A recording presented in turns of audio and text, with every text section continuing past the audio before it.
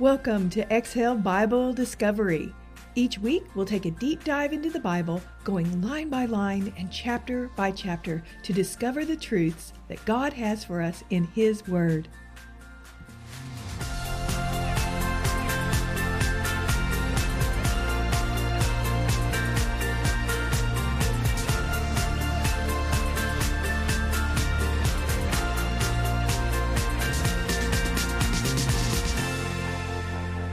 Hello there. This is Dr. Paula McDonald, and this is Exhale Bible Discovery. We are starting our brand new study, 1st and 2nd Corinthians. These are the letters written to the church in Corinth by the Apostle Paul, and we'll go through that chapter by chapter. This lesson is on the introduction. So we need to understand, before we jump into these books, who Paul is, what his purpose was, and about the church of Corinth. So let's start out in this first division by talking about Paul and his purpose. Well, he was born around AD 10 as Saul of Tarsus. You can find this in Acts 21:39.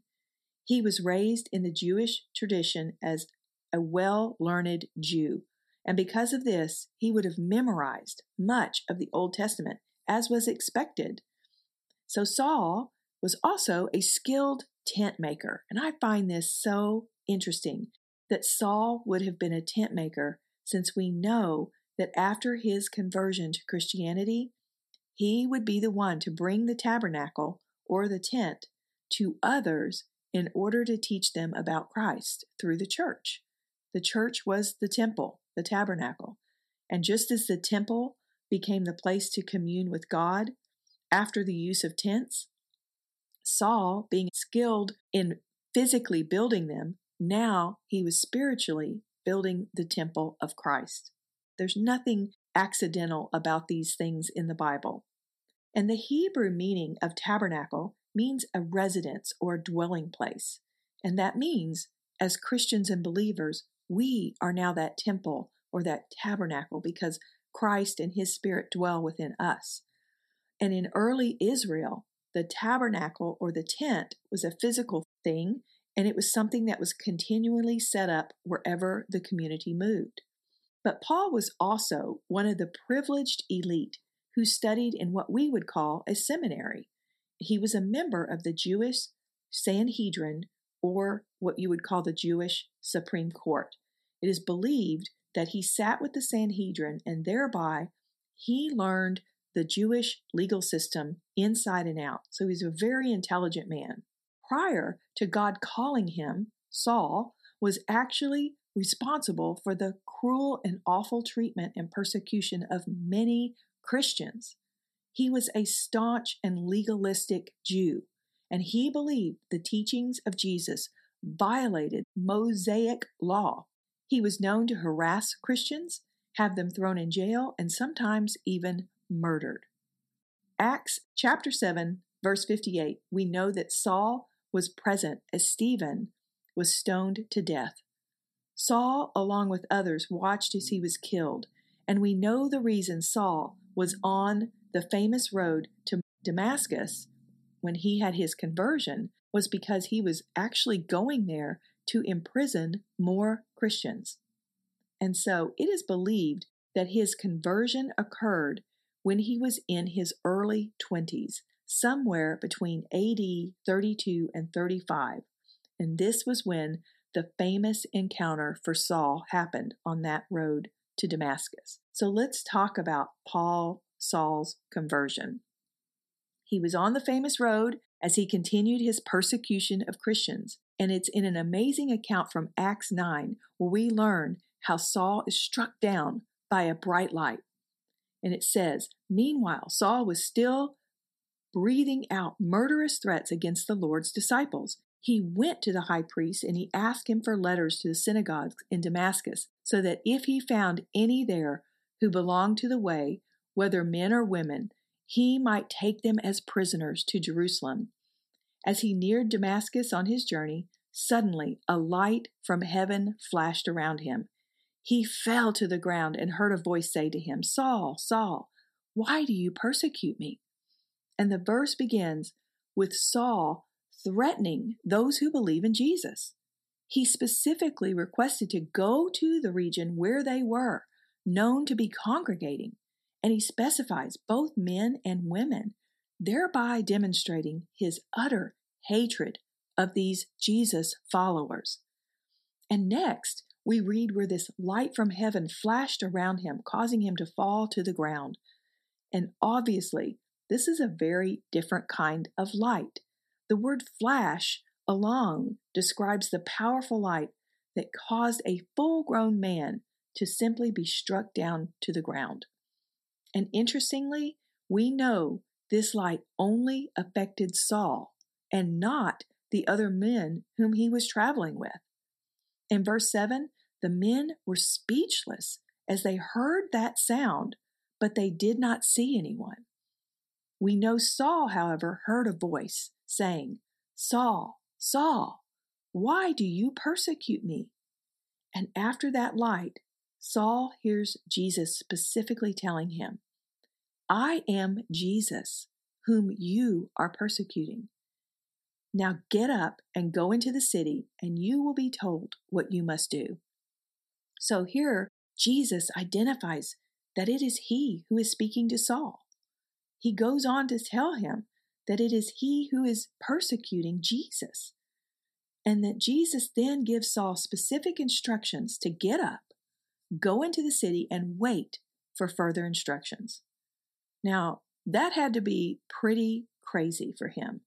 And when he got up and he opened his eyes, he could not see.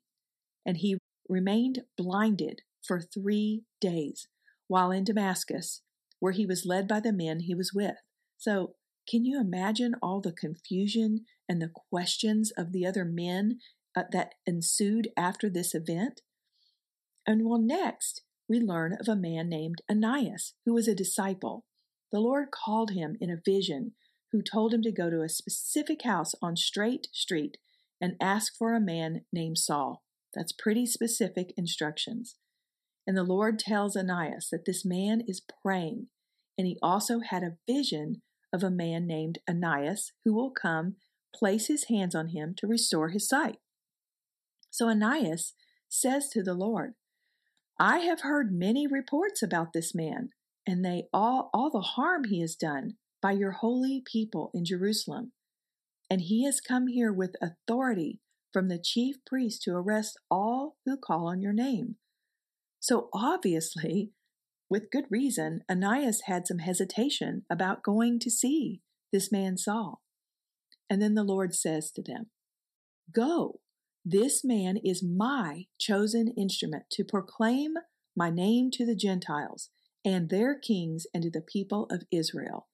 I will show him how much he must suffer for my name." Wow. So clearly, God chooses specific people for very specific work in very specific times. And he continues to do that today. God's choice of people to share his message often surprises others. Throughout the Bible, there are so many examples of the people whom God called that were not good candidates. Let's use Moses, David, and Rahab to just name a few excellent examples of unlikely people who were called by God. We are just normal people, but if God calls us to do something, we've got to step up. I'm just a normal person. God called me into these Bible studies, and I am no better than anyone else. So let's get back to the text. Ananias placed his hands on Saul and said, "Brother Saul, the Lord Jesus, who appeared to you on the road as you were coming here, has sent me so that you may see again and be filled with the Holy Spirit." And immediately something like scales fell from Saul's eyes, and he could see again. And he got up, was baptized, and after taking some food, he regained his strength. Well, isn't it interesting that Saul was blinded for 3 days? Jesus was silent for 3 days from the cross to the resurrection. Jonah spent 3 days in the darkness of the belly of a fish. And as we will continue to see as we study scriptures, everything has meaning. And so the story continues after Saul's sight is returned. Verse 20 states, "At once he began to preach in the synagogues that Jesus is the Son of God. All of those who heard him were astonished and asked, 'Isn't he the man who raised havoc in Jerusalem among those who call on his name? And hasn't he come here to take them as prisoners to the chief priests?' Yet Saul grew more and more powerful and baffled the Jews living in Damascus by proving that Jesus is the Messiah." So here we see that Paul didn't waste any time. He went to work immediately. His conversion caused him to dive in to his newfound belief earnestly and deeply. And people also questioned Saul's new change of heart. And I'm sure they feared he might be entrapping or tricking them. And as he continued in his zealous teaching of Christ, the verse says he became more empowered with the word of Christ. And we know this is because he was being led by the power of the Holy Spirit. He was blind, but now he sees, reminds us of the words from Amazing Grace. Paul's physical blindness, no doubt, allows us to understand what spiritual blindness means. God allowed Paul to be physically blind to teach him what spiritual blindness was. Even though prior to his conversion, he knew God's word from the Old Testament, but he knew nothing of the grace of God. So now let's talk about Paul's life after the conversion. And I think one of the most convincing evidences of one being changed by Christ is to see a complete change in behavior. Saul did a 180 in his life. He went from persecuting Christians to evangelizing others for Christ. True Christian conversion must involve a changed life that is visible to others. And here's what the scriptures say regarding Saul. Jesus calls out to Saul using his Jewish name in Acts 9:4. Ananias calls him Saul in Acts 9:17. And he is addressed by the Holy Spirit as Saul in Acts 13:2. In fact, after his conversion, he's mentioned by the name Saul 11 more times. And then finally, in Acts 13:13, there is a shift to the name Paul, which is the Greek version of Saul. And it says, this verse, "Now Paul and his companions set sail." The person who changes his name is not Jesus, but Luke.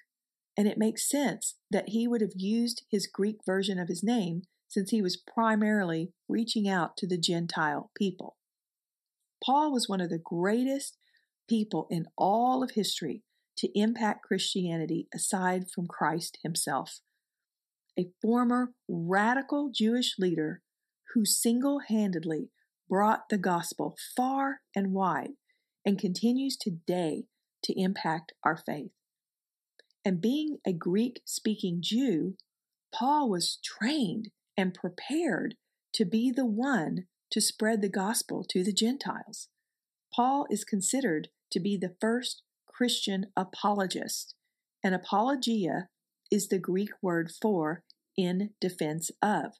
And this means that he was able to take the gospel to others and to defend it clearly and concisely.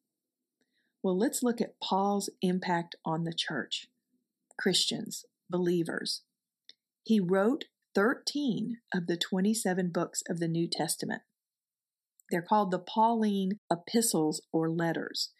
And these letters were written to help the new Christian communities overcome theological concerns and how to live a Christian life. And remember, these letters are written to the church. That's us as believers. He is not writing to the Romans or to the outside. He's only writing to his church. Paul went on 3 impactful missionary journeys that began the spread of Christianity outside of Jerusalem. And Paul explained the whole justification by faith doctrine, letting believers know that their faith alone would never save them. Rather than being based on the work they did for Christ, you can't only get to heaven by grace alone. You can work, and that's wonderful if you're led to do that work and God wants you to do work for Him, but that work is not going to save you. It's only going to be saved by faith and grace alone. So that was a huge new topic for everybody. But he was also instrumental in bringing Christianity into a universal faith. And Paul's letters laid the foundation for the belief and practices in the Christian church then and today. So your truth bomb for this section: believers must experience a change in their lives after they encounter Jesus. And so your call to action: how has your life changed after your conversion? Do others see a radical change in your life? Is your faith visible to others? All right, well, let's look at the next section, which is Paul's purpose. And obviously, God had an important purpose for Paul's life. But who would have thought that a former legalistic, Christian-bashing tyrant would be the author of 13 of the 27 books of the New Testament? Well, God has consistently used people to spread His message, and He obviously had a plan for Paul's life. First, he was well schooled as a Jewish scholar, and that would serve him well in this role. He was a member of the Sanhedrin, so he was well versed in Jewish law. And then 3, most likely Paul would have learned Hebrews for religious purposes and Greek and Latin for educational and commercial purposes in his trade. And this enabled Paul to be a perfect person to bring the doctrine of Jesus to the Gentiles.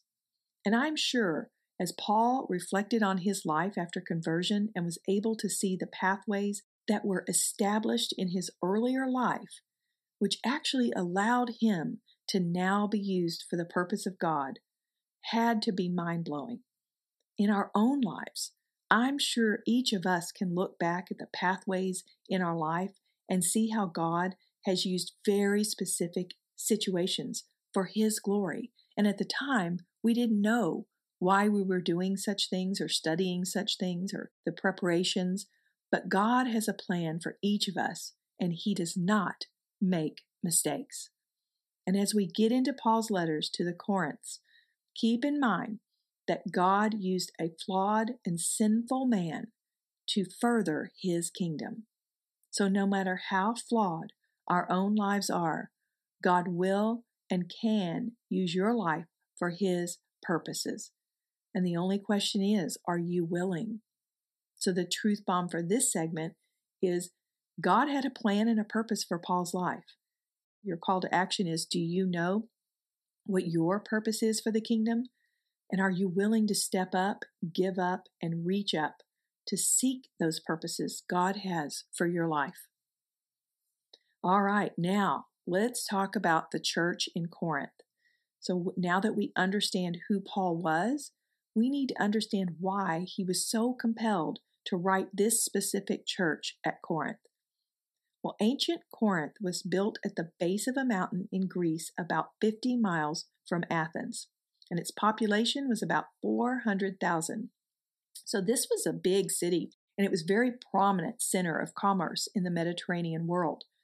And because of the wealth known in this city, it was a place for all sorts of vices.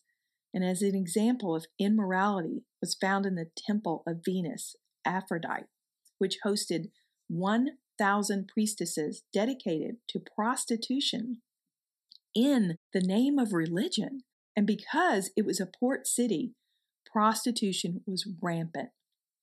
And so during Paul's travels to Corinth, he saw the struggles and problems associated with the church there.